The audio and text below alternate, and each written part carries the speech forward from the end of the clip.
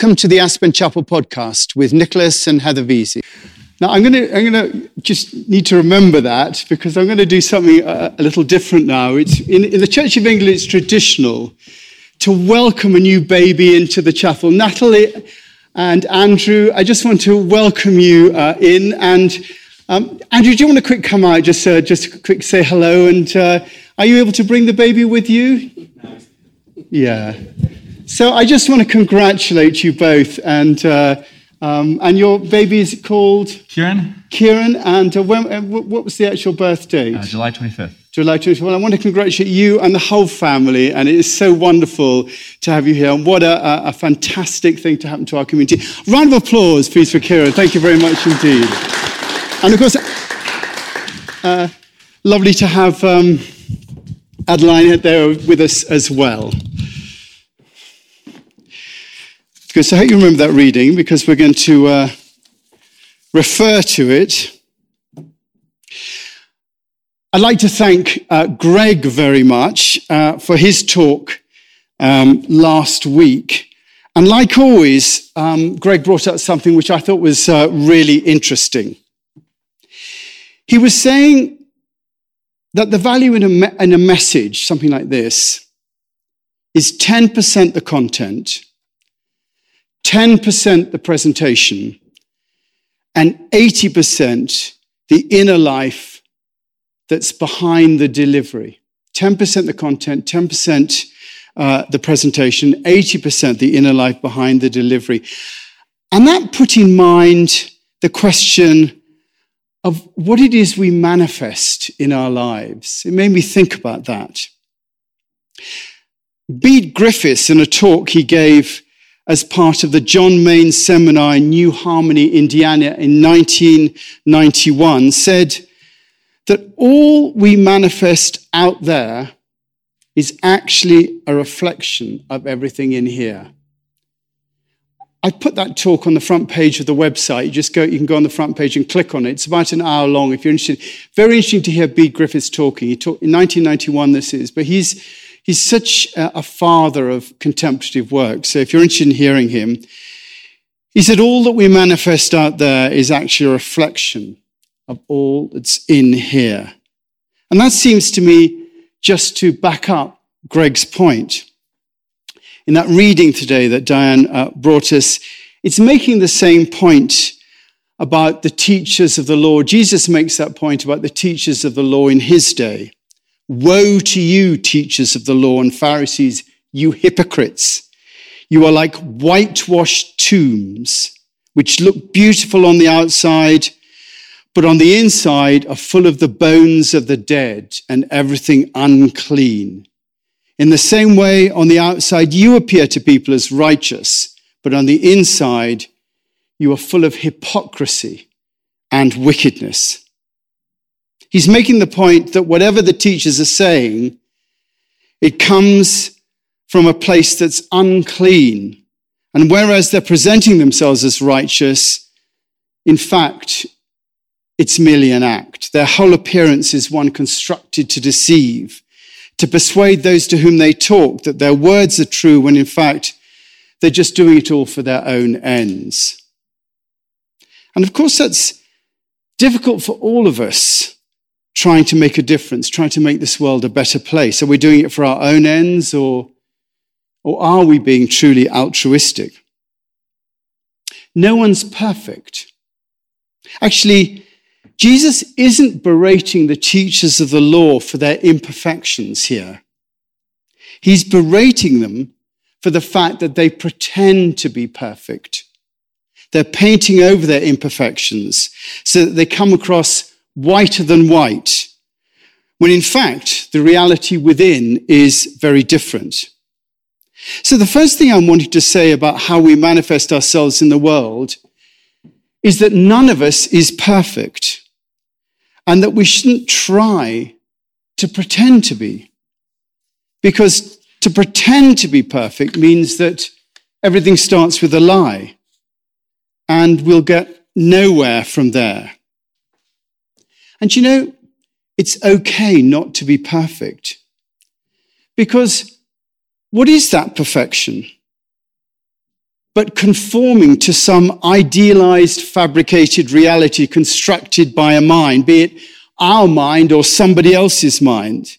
The idea that some things are perfect and others are not, doesn't make sense. This is comparing ourselves with others, and it puts us in error straight away because, wait for it, everything is perfect. Everything is equally perfect. What is what is. And it cannot be anything else but what it is. There is nothing that is manifest that's not perfect. How do you get to that? Well, it's interesting that the word perfect comes from two Latin words, per, which means completely, and facere, which means to do, per facere, perfect. So to be perfect is actually to do completely. To be perfect is to be complete. It is an expression of completeness, complete with good and bad. Jesus' criticisms of the scribes and Pharisees is that their presentation of themselves is incomplete. They pretend only to be good, when of course that's impossible. There is no good or bad way to be. We just have to be honest with ourselves in the way that we are when we're presenting ourselves to the world. Jesus was like that.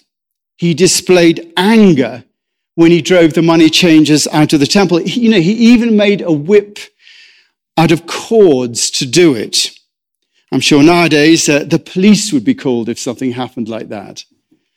And his accusation in the reading that we heard is incredibly angry. We know he cried at least twice over Lazarus in the Garden of Gethsemane. He showed fear there too. So Jesus didn't try to hide his negative emotions. He gave himself to us completely. That is, perfectly. This is the beginning of a series that I'm doing on manifesting, how we manifest ourselves and what manifests in the world around us. It's quite a current word. My daughter Jessica is always saying that I should manifest this or that in my life. As in, Dad, why don't you manifest a new car for us? It seems there is a way of making it happen, or at least so she's been told on TikTok. I suspect that it all comes from the law of attraction. Most of you know about that, based on the idea that people and their thoughts are made of pure energy. And that process of like energy attracting like energy exists. And through this, one can improve one's health and wealth and personal relationships and maybe get a new car. Books like The Secret put that view across. But does it have any validity? Well, the idea of manifestation, with that idea of manifestation, we definitely have to start with ourselves. Greg's point of a message being dependent on the beingness of the deliverer. And we can begin with the idea that there is no perfect way to be. All of us have good and bad, yin and yang within us. We are all complete and perfect in our own way. The first, most basic mistake is to try and present ourselves as other than who we truly are. And that's quite an issue in a world where appearance is everything, where personally and even corporately and politically, the optics are everything. Politicians will say that Afghanistan is a disaster. And the optics, what it shows about those who are in charge, are even worse. The fact that this mess is all being seen by the world. People are very concerned about the optics of it. And in our personal lives, it's the same. We want to come across well. Our appearance is important to us. The kids are starting school this week, and Jessica says, I did tell Jessica I was going to lecture in the service today, so not to worry about it. I'm not sure. I did tell her what I was going to say. Jessica, she was talking about starting school. She said she's not nervous about the work. She's not nervous about succeeding or failing, but she is nervous. She's nervous about how she's going to come across. She's nervous about whether she's got the right clothes to wear, the brands, and whether or not people will consider her to be cool. That's what mostly she is nervous about. And that sort of peer pressure is all around us, especially here in the valley. Money, wealth, possessions, property, age, beauty, health, body image. We all try to manifest them as best we can. Or should I say, we try to manufacture an image of what we're manifesting. We say, this is me, rich, healthy, knowing, capable, independent, powerful, influential, connected, and artistic.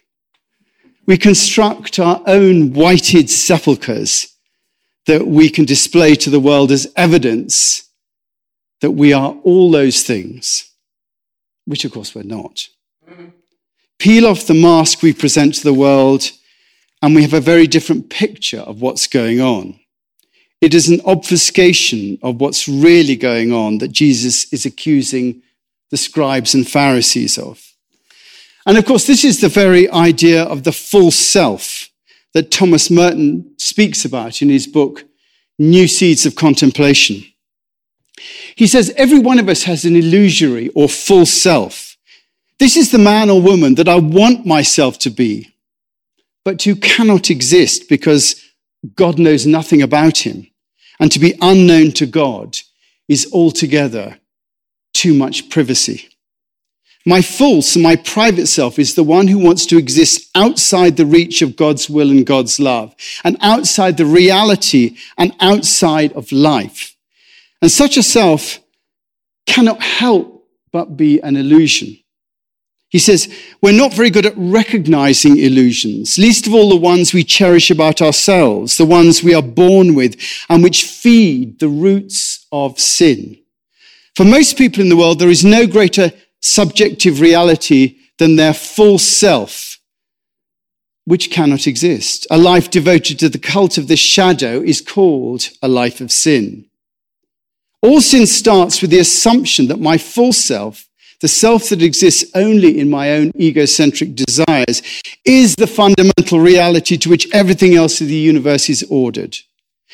Thus, I use up my life in the desires for pleasure and the thirst for experiences, for power, honor, knowledge, and love, to clothe this false self and construct its nothingness into something real. And I wind experiences around myself, and I cover myself with pleasures and glory like bandages in order to make myself perceptible to myself and to the world, as if I were an invisible body that could only become visible when something visible covered its surface. But there is no substance under the things which I am clothed. I am hollow, and my structure of pleasures and ambitions has no foundation. I am objectified by them, but they are destined by their very contingency to be destroyed. And when they are gone, there'll be nothing left of me but my own nakedness and emptiness and hollowness to tell me that I am my own mistake. Jesus berated the scribes and Pharisees for portraying this false self of reality when in fact their truth was very different. And of course, for priests and pastors, this is particularly relevant because we are particularly susceptible to this sort of thing. We're supposed to represent the good and the best in life, which is why when we fall from grace, it makes an extremely loud noise indeed. Whereas the reality is that all of us are made of the same human material, good and bad, yin and yang, light and dark. And there is a great pressure amongst us to try and come across as some sort of Jesus or Buddha, who can do no wrong. When the fact, the truth is very different. In fact, part of the reason that many of us go into ministry is as a response to the flaws that we detect in our lives. Many ministers go into ministry as a personal response to the flaws that they detect in their lives. I went on my own spiritual journey as a response to the lack of love that I felt in my own life. I went away to school very young, and as a result, I got bullied. And I cried so much during that time that I decided that all I could do was to shut down my emotions. They were just too painful to go through every time that I felt pain. So I stopped myself feeling. In fact, I haven't cried since I was 13. Well, that's not strictly true. I did shed a tear watching E.T. and I think another one at the end of It's a Wonderful Life. But generally, I'm not a crier. And that cut off from my emotional life left me growing from the age of 13 in a bit of a hybrid way. I found it difficult to make relationships and was left feeling bereft of love. And then I saw spirituality as an answer to that. And, indeed it was. I was able to connect with love in a different and new way. And being filled with that different love, I finally met Heather, who taught me to love in a very human way. And reader, I married her. But I'm still left with the scars of that earlier life. I'm not as sensitive as I might be, and I can be intense and very definite about things. But that's just me. I've grown up like that. It doesn't make me any more or less perfect or incomplete. It's just how I am. And so long as I don't try to pretend to be otherwise, then I'm just manifesting from a place of truth. And that's where we all have to begin, manifesting from a place of truth. It doesn't mean we have to get it all right or do what others think is perfect. In other words, we don't have to play to the gallery. It's to be honest about who we are and to understand a bit about how we became that way. That's the beginning. In fact, we have to go through the 12 steps of AA. Richard Rohr says that AA is the religion that the United States has contributed to the world of religions. It's their major contribution. He sees the 12 steps as really a way of living. And I think it's always worth looking at. If you look at this idea of manifesting ourselves in a way that's honest, the 12 steps enables us to do that. The first step is to admit you're powerless over alcohol, but just as much relates to all of us. If we admit we're powerless over who we are, that our lives are unmanageable in one way. We have to admit that, we're not in control. And then we have to come to believe that a power greater than ourselves can restore us to sanity. That's our journey to do that here. We have to make a decision to turn our will and our lives over to the care of God as we understand him or her. That's step 3. And we have to do that. To make a searching and fearless moral inventory of ourselves. Well, yeah. To admit to ourselves and to other human beings the exact nature of our wrongs. Well, that's worth doing. We have to be entirely ready to have that higher power remove those defects from our character, to humbly ask him to remove those shortcomings, to make a list of all the people we've harmed and become willing to make amends to them all, make direct amends to such people wherever possible, except when to do so would injure others, and to continue to take a personal inventory when we're wrong and admit it. And to seek through prayer and meditation to improve our conscious contact with God as we understand him or her, praying only for knowledge of his or her will for us and the power to carry out. And having had finally a spiritual awakening as a result of these steps, we carry this message to others and practice the principles in all our affairs. Do you know, I think that's pretty relevant. It's worth looking at. If we want to manifest ourselves with integrity, those are the steps all of us have to take. And now I know that many of us here and watching online are in the process of doing that. We are all a work in process, as is our community, as is our world, as is the whole universe. It says in Romans, we know that the whole of creation has been groaning in labor pains until now. And not only creation, but we ourselves who have the first fruits of the Spirit groan inwardly while we wait for adoption, the redemption of our bodies. And that's all of us. And our role is to encourage each other in that process without judgment. Wayne Teasdale, who was Thomas Keating's pupil, said, we can only judge others if we fulfill two conditions.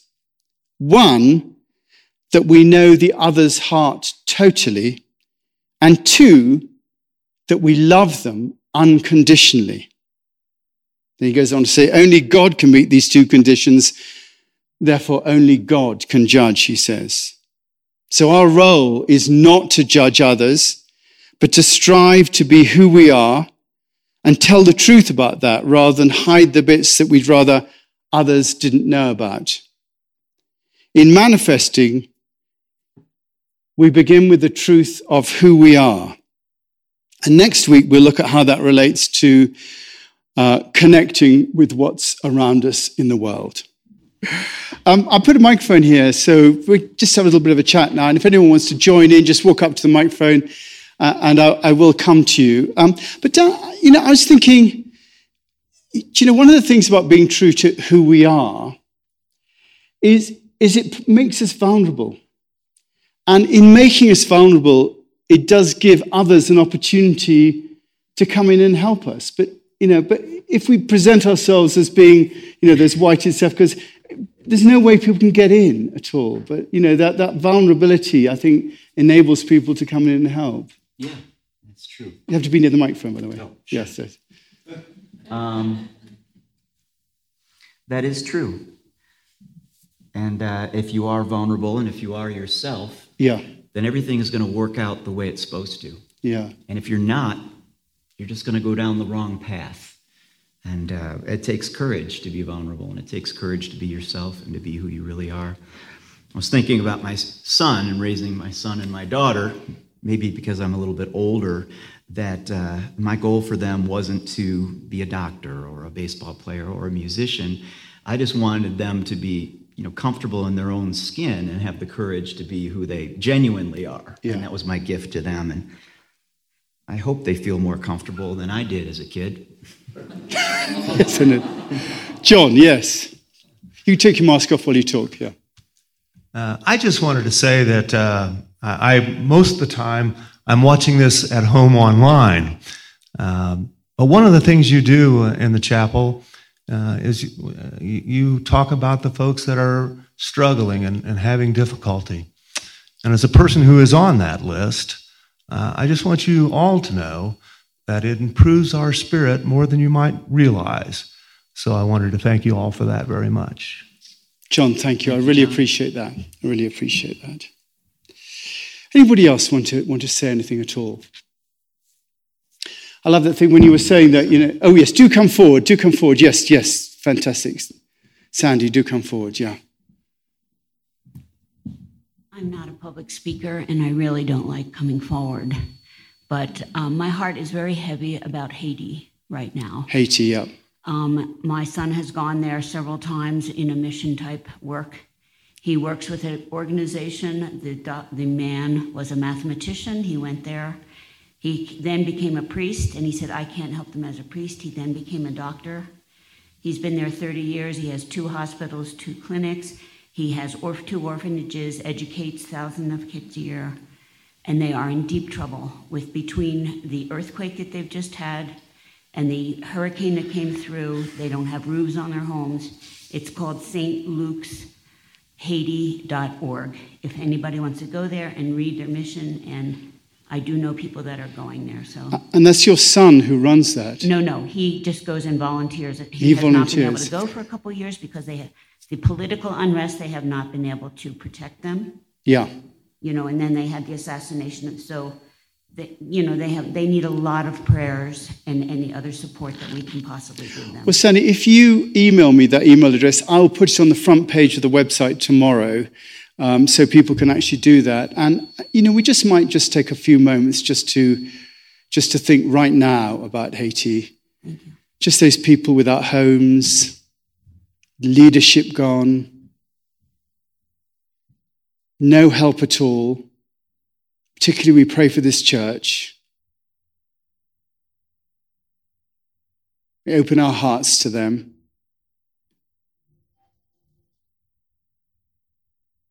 And pray your blessing upon them as well. Amen. Sandy, thank you so much for that. I really appreciate that. Anybody else like to say anything at all? I just love that thing when you said about, if you follow the path, it's going to be all right. I love that phrase that I always use it, which is, all things be well and all manner of things will be well in the end. And if it's not well, then it's not the end. And I think that idea that one carries that through is so important. Thanks for listening. If you feel moved to make a donation to the chapel, please go to aspenchapel.org. Thank you. And if you'd like to receive these podcasts regularly, subscribe to the Aspen Chapel through Apple, Google Play, YouTube, or any other outlet.